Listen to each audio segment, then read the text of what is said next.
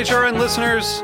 As we celebrate our 15th year, we are deepening our commitment to giving voice to the next generation of food systems storytellers, and we need your help. Our internship and fellowship programs help activate new possibilities for underrepresented and underestimated young people through experiential journalism, audio engineering, and production training. Through these unique programs, HRN helps food equity stewards build essential workforce readiness skills that expand their potential and foster economic mobility. Please consider supporting these critical programs. And with a minimum donation, you can be entered to win a dinner for two at an amazing restaurant in one of 8 cities and tickets to a concert at a great venue in one of those cities. We have incredible partners across the country who have donated, as they also share our passion for helping to educate the next generation of food systems storytellers. Check out heritageradionetwork.org/15 to donate and enter to win today. That's heritageradionetwork.org/15 to donate and enter to win today. And make sure you donate before March 31st. Thank you. I do my show on the Heritage Radio Network because I think it's important to talk about the impact of technology on our lives. I do my show to reach home cooks and help them do better. I love getting together with people in the industry. I like hosting my show because, to me, it's the stories about people and their relationship to food that help make the food more interesting and more delicious. Our hosts do their shows as a labor of love, but we still need your financial support in order to keep the lights on and keep the tape rolling. Please become a member today at heritageradionetwork.org. Today's program is brought to you by Cane Vineyard and Winery, a Napa Valley winery committed to respecting the soil and dedicated to the creation of 3 Cabernet blends. For more information, visit cane5.com. This is Michael Harlan Turkel, host of The Food Scene. You're listening to Heritage Radio Network, broadcasting live from Bushwick, Brooklyn. If you like this program, visit heritageradionetwork.org for thousands more.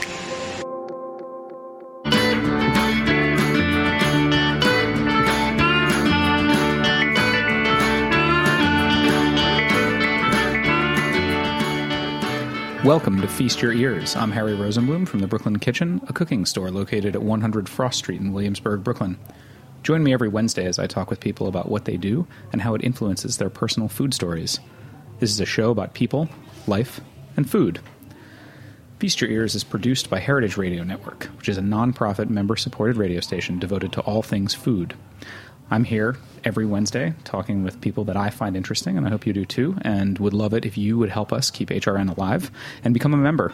There are some really great opportunities for membership. You get access to lots of delicious things. You get access to, I believe right now, you get some Heritage Radio koozies if you become a member. So get on heritageradionetwork.org and become a member and help support this and all the other great shows. Today is episode number 39 of Feast Your Ears, and I'm in the studio with Jeremy Umansky. I'm very pleased to have Jeremy here. Jeremy is a forager, a father, a lover of Koji, and is based in Cleveland. And later this year, he will be opening a new project called Larder. It's a curated delicatessen and bakery. Thanks, Jeremy, for joining me. Hey, you're welcome, Harry. Thanks for having me on. So I first found out about Jeremy because I was teaching a miso class. My friend Nancy Hachisu, who lives in Japan, was supposed to teach a miso making class the day of the one great snow that we had last year here in New York. And so she was in New York from Tokyo for a couple of days. We had scheduled months before that she was going to teach a miso class. We had brought over all the organic soybeans and all of the koji and everything that we needed from Yamaki Chozo in Saitama, Japan. And she came to the store, and there was already 1.5 feet of snow on the ground, and like 20 minutes after she arrived to get set up, the city closed the streets and shut down all the transportation. Oh, geez. So we canceled the class. She basically, I had been to, I had visited miso manufacturing before. I had done a lot of fermenting, and so basically she downloaded all of her information, all of her tips and tricks from making it at home to me, and then a couple weeks later, I actually gave the class, and one of my students, when we were talking about Koji, said, hey, have you seen this TED Talk from this guy in Cleveland about Koji? And so I'm as red as your shirt right now.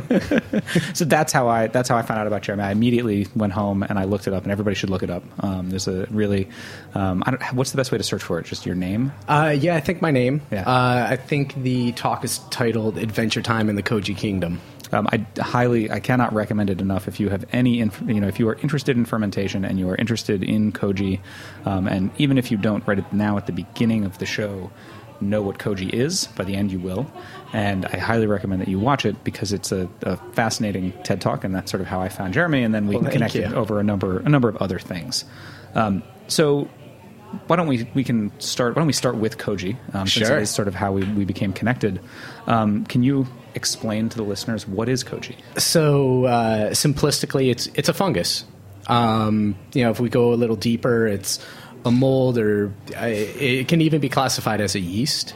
And what it does is it grows on different types of foods that either are high in protein or high in starch, and breaks apart their proteins or breaks apart their starches into amino acids or different types of sugars.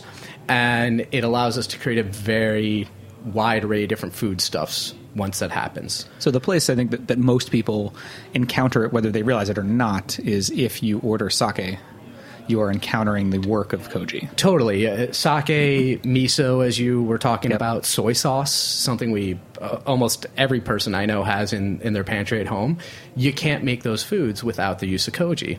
Soy sauce, they grow the Koji on soybeans, and it helps break apart the beans and gets all those savory flavors out that soy sauce is known for, and then that resulting liquid eventually is soy sauce. So it's instrumental in the production of quite a few foods that are ubiquitous, our pantries here in America and other places in the world.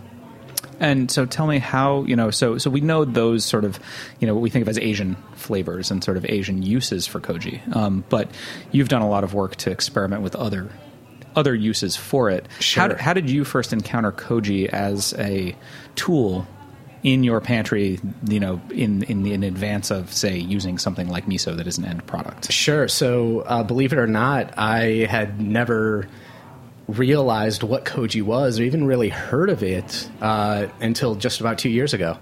The restaurant group that I was working for in Cleveland, the chef said to me, "Hey, I want to be producing misos in-house." And I was the larder master and oversaw the production and execution of the tasting menu there.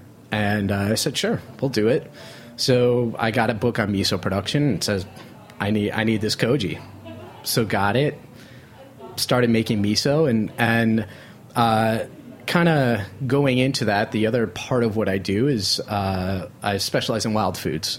So I do a lot of work with wild fungus, wild plants, everything from cultivating fungi to capturing from the wild and putting them in cultivated settings and serving them as food. So I understood the life cycle of something like Koji, right? It's a mold, it's a fungus, so it does similar things that other mushrooms do. Right. Once I kind of made that connect, I said, hey, there's so much more that can be done with this than you see in classical literature or that's being done today. And that was kind of the start of that thought process. It was, well, hey, if I can get this to grow on soybeans or rice, I bet you I could get it to grow on just about anything. Right, and so you've gone on to actually use it on proteins, meat and fish proteins, I think in a way that I certainly have not encountered pretty much anywhere else. Yeah, so and essentially what we do is we create the peak environment for the Koji to grow on the outside of meat, whether it's seafood or different types of terrestrial proteins. And it's really, really fantastic. And essentially what we're able to do is rapidly accelerate the aging process of foods, which that's something that's really desirable with dry-aged beef, for example. Right. So by culturing the Koji on this meat, so let's say we take a steak, a New York strip, we can actually replicate a texture and a flavor profile that's comparable to a 30-day piece of dry-aged beef after about 48 hours. Wow. So, and kind of once that was discovered, kind of fell down this rabbit hole, right? So if we can age a fresh cut to replicate something else, then what would this do for charcuterie, right? Most charcuterie has different types of molds and yeast growing on the outside. It was just a logical progression. And we found out, we do that 48-hour culturing process where we grow the Koji on the outside, and then we hang the meat. And after 7 to 10 days, depending on what the cut is and its size, we have the equivalent of charcuterie that's 3 to 6 months old, depending on what it is. Wow. I mean, so where my brain immediately goes when hearing about and thinking about those things, and when I watched your TED Talk, is, this actually, to me, there's a huge commercial opportunity there, because one of the reasons that dry aged meat is more expensive is that you have to store it. You have to buy it, and you have to leave it around for 2 months, and you're losing water weight, and so the price has to go up per pound. And so, if we're in a position where we can accelerate that, that's amazing. I mean, and it's not foolproof, and there are times that things go wrong with the process, and you can't use what you cultured, but it works, I'd say 95% of the time. Part of the research and investigation into this was when I lived in New York City here, and I lived in the Hudson Valley. I was a co-convivium leader of Slow Food Hudson Valley, and very active here. I had been to Terra Madre in Italy, their international convention. So I tend to be very civically minded when it comes to food and food rights issues. And experimenting with this, I was thinking, wow, I'm creating something that's nutrient dense in terms of what a protein is, and it's shelf stable in a week. Right. Like it's happening incredibly fast. Like, what if a bodega in East New York could have this instead of Slim Jims? Right.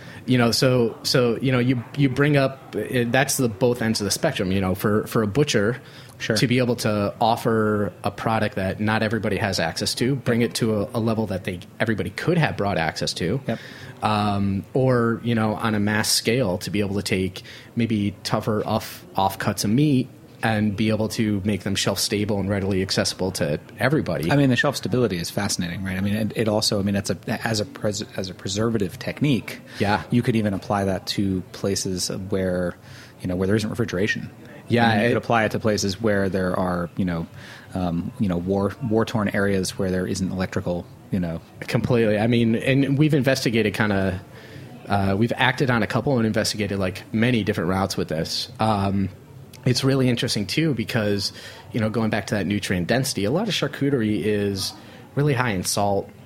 Some of it's heavily spiced, and there's if someone who works in restaurants, there's a lot of people that need low salt foods or can't handle different spices and seasonings, and we're able to do this with minimal to no added sodium. Right. I mean, we're anywhere from 0.5% to 2% by weight of a cut of meat is the amount of salt and sugar that we use for this process. So compared to other types of charcuterie that can be up to 10% salt by weight, right? That's a huge difference. I mean, if you buy a cheap chicken or turkey and brine in the supermarket, you're getting more salt. Yeah, I mean, you could be as high as 30%. Yeah. And then the other end of the spectrum, of course, is that we're talking about something that fits very well into the flavor profiles and sort of the cool factor of, say, a high-end tasting menu. Sure. So it's really fascinating that it runs the gamut between those two things. I mean, it very much does. We have. I think the high extreme end is the foods that we actually culture it on. And the other end, which is just as good, is where we use products that are derived from Koji, things like shio, which is a mixture of this Koji kin, this rice that has the Koji on it, salt and water. And then we have something called amazaki, which is rice, water, and this Koji kin.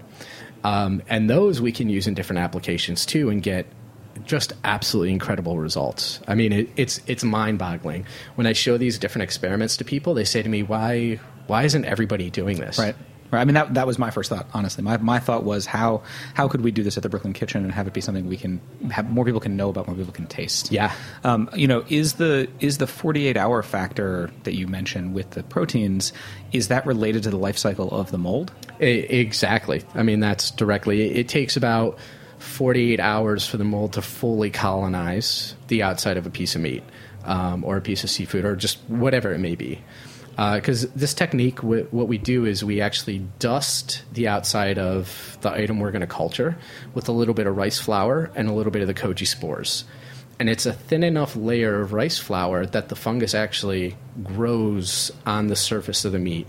It uses that thin layer of rice flour to get going, and then it adheres to whatever we're growing it on. And it takes about 48 hours for that to happen. Sometimes it can be 72. Koji is really interesting because it's a living organism, right? And as much as we want to have control and domain over it, it has its own mind, essentially. So sometimes it'll take a little bit longer. Sometimes it'll be a little faster. And if listeners wanted to try and experiment with this at home, I mean, can you explain like one thing they could try? Like, let's say they wanted to age a piece of strip steak. How would they do it? That I think that's a little more complicated. Okay. And that sort of thing. Like I do use almost a specialized type of dehydrator that's completely sealed off. I create little microenvironments in it. But if they wanted to still be able to simulate some of those profiles, I recommend them getting into Umansky. Got it. A lot of people their first experience with Koji is with the Shio Koji, the salted Koji. I think that's great. It's wonderful. I use it all the time. But then you're working with salt, right? So whatever you work with that is going to have salt. Maybe you don't want salt at that point in the process. So I use the Umansky, which doesn't have salt in it. You can make it either sour or sweet. So you can get some really interesting different flavor profiles with it. And it's very versatile. I mean, we use it for our deli project we have coming up. We bake bread with Umansky. We marinate and incubate different cuts of meat in it. We even use it for our gravlax. We use that or shio, depending on what type of fish we have. So I think those are the most versatile, and you still have the enzymatic action. This mold produces these enzymes.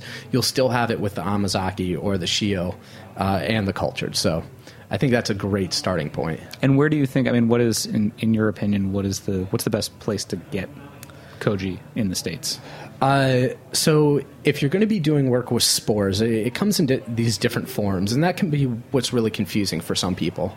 Because if you search Koji on Amazon, you'll get a variety of different products made from Koji or made with Koji. And you'll also get, I think there's a hip-hop artist that goes by Koji. There's a wide variety of stuff.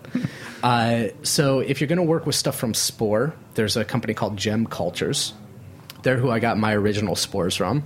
They're fantastic. Their website is straight out of 1996. It looks like an AOL online build out of that website. But you order from them, they ship it to you. It's fresh, it's great. I've never had an issue with their product. So that's a great way to go. There's also, I find Amazon, if I'm ever in a pinch and I need this Koji kin, which is this rice that it's fuzzy, it has the Koji on it. If I'm ever in a pinch and I need a large amount and I just can't produce it in my lab, there are some good sources on Amazon that ship direct from Japan. Oh, okay. So I don't know what any of the packaging says. Sure.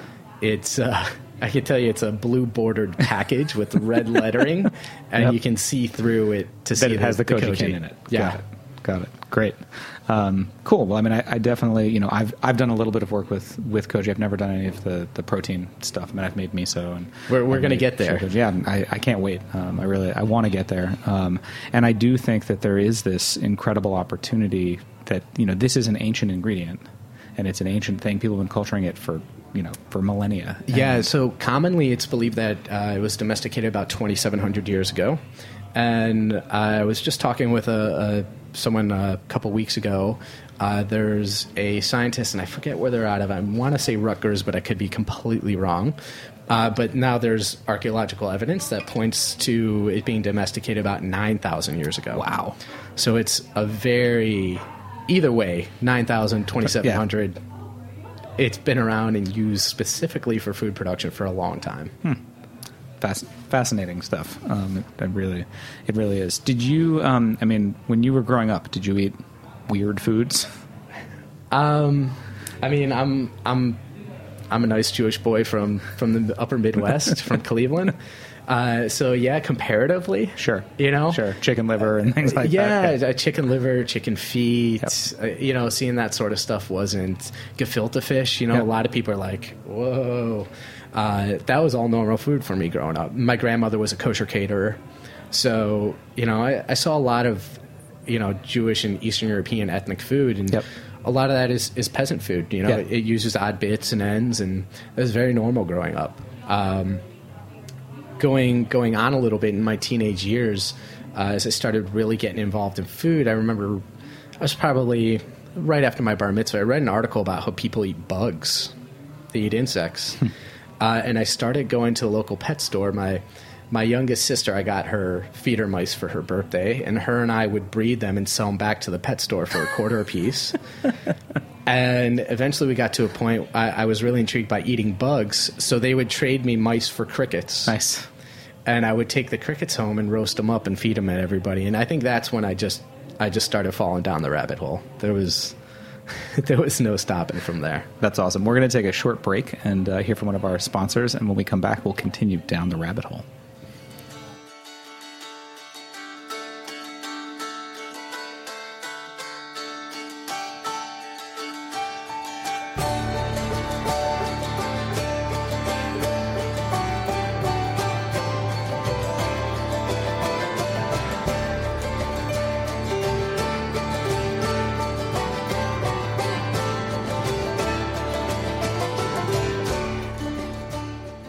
This is Chris Howell from Cane Vineyard and Winery, calling in from Spring Mountain above the Napa Valley.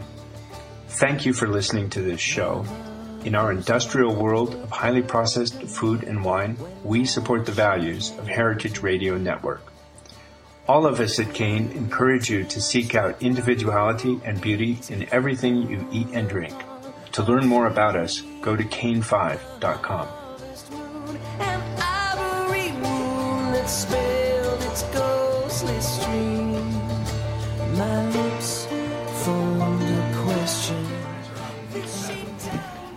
Welcome back to Feast Your Ears. I'm Harry Rosenblum, and today in the studio with me is Jeremy Umansky, a Cleveland chef, fermentation aficionado, and Koji whisperer. You can find and follow Jeremy online at TM Gastronaut. I definitely recommend check out his Instagram feed. It's got great pictures of him foraging with his 19-month-old daughter, and pictures of all the Koji stuff we've been talking about, and all those other projects. Jeremy, I'd love to talk a little bit. I mean, we've gone pretty far down the rabbit hole of fermentation, and certainly could go on all day with that. But I'd love to hear a little bit more about you and sort of your history and your food history, and how that's leading up to the opening of Larder. Sure. Just before the break, I said my grandmother was a kosher caterer, and I started working for her in her kitchens probably just before my bar mitzvah. I'm 11 years old, 10 years old, something like that. So I grew up around lots of good ethnic cooking, which is in itself kind of interesting because most Eastern European food is not very good. Right. And it's not the foods themselves, but the people cooking them weren't the best cooks. Right. You know, I hope she's not about to hit my head from behind from wherever she is. But, you know, that's what it boiled down to. The proper use and method and technique behind those foods was severely lacking. Yeah. And there's nothing wrong with that. That's just how those cuisines evolved. You know, so growing up with that, seeing that, my mother was cooked all the time for us. She likes to boast that she had a charter subscription to Food and Wine when it was launched in the 80s. She collects all the hardbound issues they do every year. So I grew up in this environment that was very food positive. You know, as I went on, I ended up going to culinary school. I did study cultural anthropology before going to culinary school. And one of the things I noticed through my studies of that was food, not even a religion or a belief in a god or gods, exists in every culture across the world. Right. But food is always there. And it's so important in some cultures that they even use it as currency. Right. So that kind of stood out in my head, and having worked with food, worked in restaurants growing up, and, you know, this decision leading to go to culinary school, I really decided that this was the crux of civilization. This was our humanity. It's food, right? Right. Even people are fighting a war, they've got to take a break and eat at some point. Sure. Right? I mean, look at all the innovations in like modern food production that actually came from military. Yeah. And the military needing to get food to the soldiers. Exactly. So, you know, I always did a lot of investigation into what food is to me, to others, to any given locale.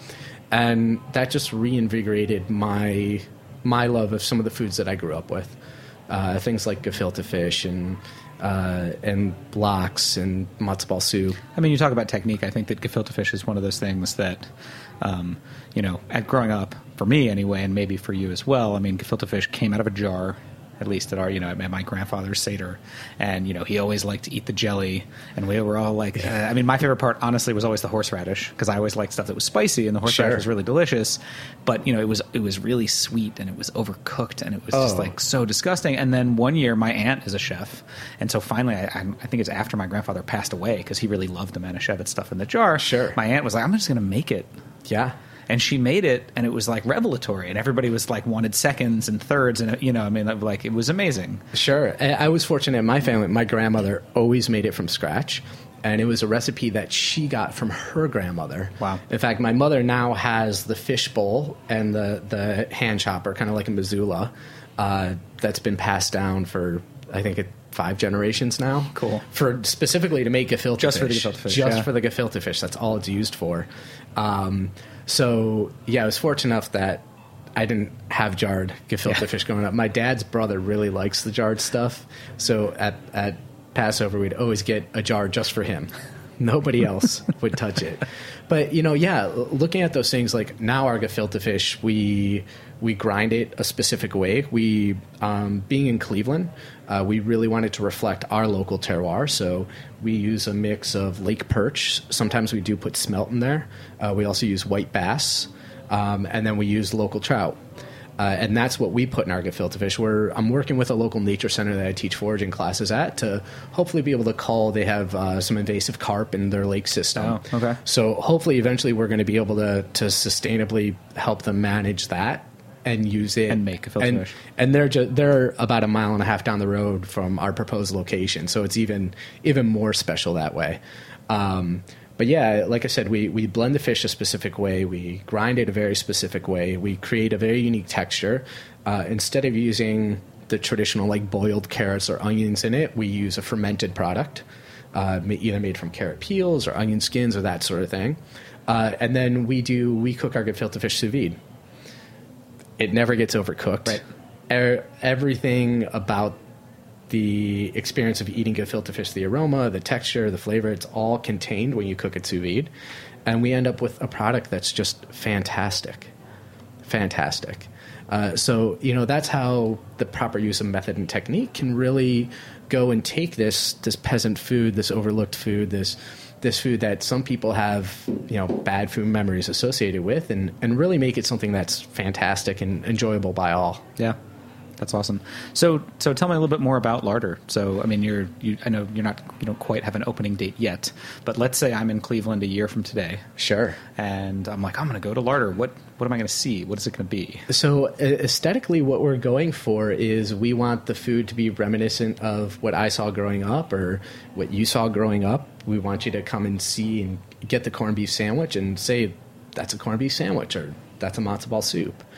But things like our corned beef, we go from raw brisket to slicing on a sandwich in just about 50 hours. Wow. Because we use Koji to create the corned beef. So we'll have this food that has these unique stories behind it. These techniques also allow us to use much more of the product than you traditionally would get. So we have much higher food yields. So we can do more things. We have a higher food budget, essentially. Right. So we're going to be kosher style. So essentially what that means to us is we won't have pork, we won't have shellfish. Right. So we've put this... Where does Koji fall in the kosher? That's a good question. I mean, most mushrooms are kosher as far as I know. Right. I'm not sure about mold, though. Right. I mean, so much. So I sort of feel like I've never kept kosher, and some of my family members are, but it's not something I've really studied. Yeah. But I feel like growing up, one of the references that was always made about the reasoning behind things being kosher was that it really, more than anything, had to do with things that made people sick, and it was to protect the population. It was like the kashrut laws were really like the Department of Health, kind of. Exactly. Interesting thing about that too. My grandmother, being a kosher caterer, she and virtually none of my family have ever kept kosher. That's just where they made their money. Right. But yeah, I'm not sure how Koji fits into that, but being kosher style, essentially what we're doing, we really feel that limitations spur creativity and innovation. So by taking out an array of ingredients, different shellfish and especially pork that you would traditionally find in a deli setting for different charcuterie and meat preparations, we feel we're putting these creative limits on ourselves to spur creativity, right? So we want to be able to replicate any type of charcuterie you would be able to find, whether it's stuff that's not aged, stuff that's long aged, whatever it may be, but using animals that would be considered kosher. So you'll see a wide variety, everything made in-house, from different breads that we're doing. We use Koji in all of our breads. One of the breads that we just developed now, too, it uses a sour Umansky. And by doing that, we don't need a bread starter, which I have the wonderful ability to kill incessantly. I can't keep a bread starter alive. I've got kefir grains that are over a dozen years old, but I can't keep a starter alive. Yeah. So we use the Umansky in the bread. We create this accelerated rye sourdough, and we proof it in a smoker at 80 degrees. So we're going to be doing these just wonderful, fun things with food that really highlight the best qualities of the food. Like rye and smoke go so well together. Yep. You just don't see it done. Right. And so we want people to really realize like the true nature of what these foods could be and what you can do. So, ideally people are going to come up to a counter and they're going to point to what they want from a case and go have a seat and relax. It's awesome. So, yeah. That's great. And how big is the restaurant going to be? We're looking at around 50 seats.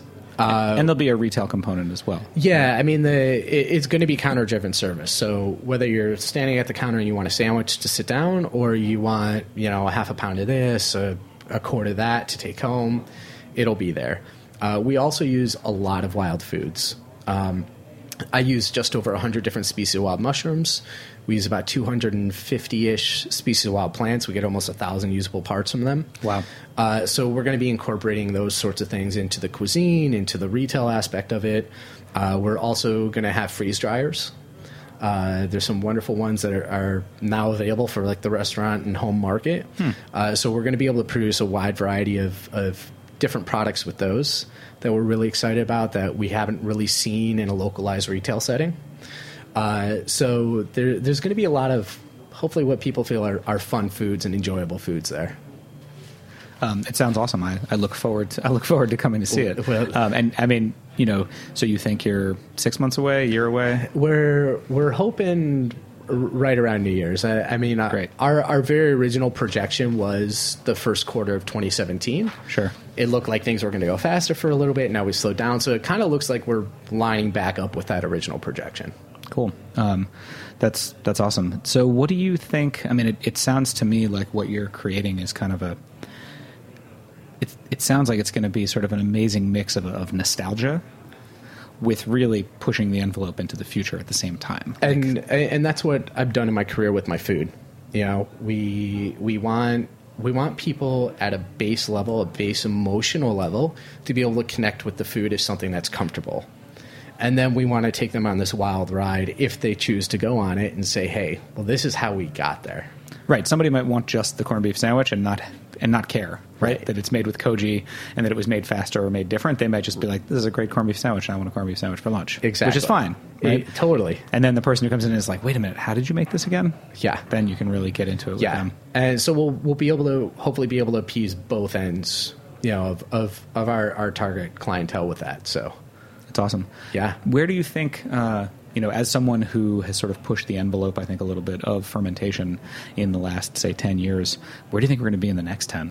I mean, like 10 years from today, if you and I sit down, do you think there will be other types of spores that we're suddenly working with? I mean, as someone, you do some work with Koji, I've done a lot of work with vinegar. I mean, or do you think it's going to be more things that are really historic that just are coming more into the I think it's going to be a combination.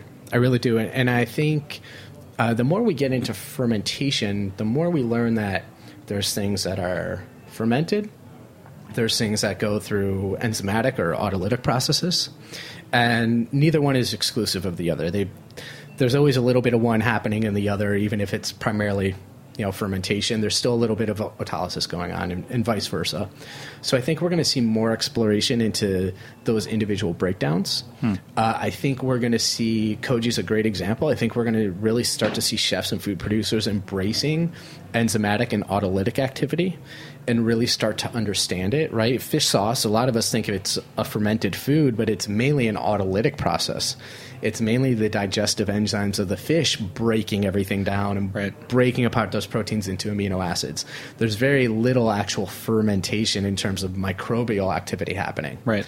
So as we start to kind of understand that, I think we're going to be able to make some really cool stuff. Really cool stuff. I was just introduced somebody that's going to be introducing me somebody that grows cocoa, and I really feel that using Koji to process cocoa is going to unveil some, hopefully, flavor profiles and tastes in chocolate that we've never eaten before. So I think we're going to start to get deeper into that enzymatic realm. And a lot of that is fungal driven. Right? So looking at different species of mushrooms and what happens when they break down a certain substrate and what we're left with. So I think there'll be exploration into there. I also think the big thing is we're going to be looking at ingredients in different ways. My prediction is, especially with the foraging, I look at an oak tree and I see so many different things. I can extract vanillin from oak bark. I can extract tannins from oak leaves. I can get vanillin from those also. I get nuts.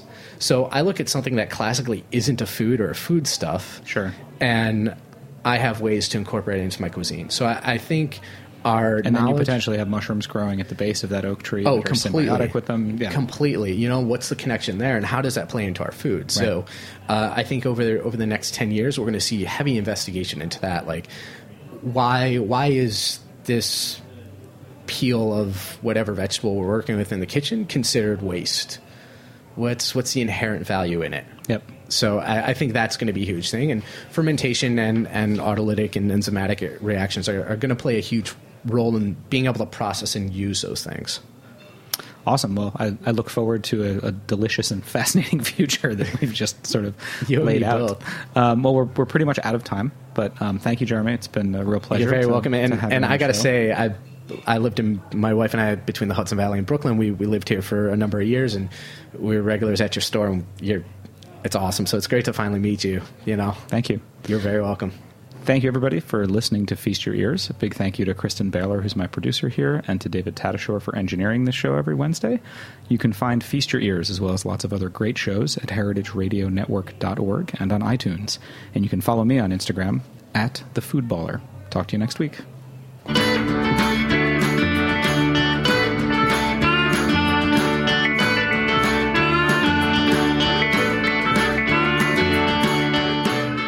Thanks for listening to this program on heritageradionetwork.org. You can find all of our archived programs on our website or as podcasts in the iTunes Store by searching Heritage Radio Network. You can like us on Facebook and follow us on Twitter at @heritage_radio.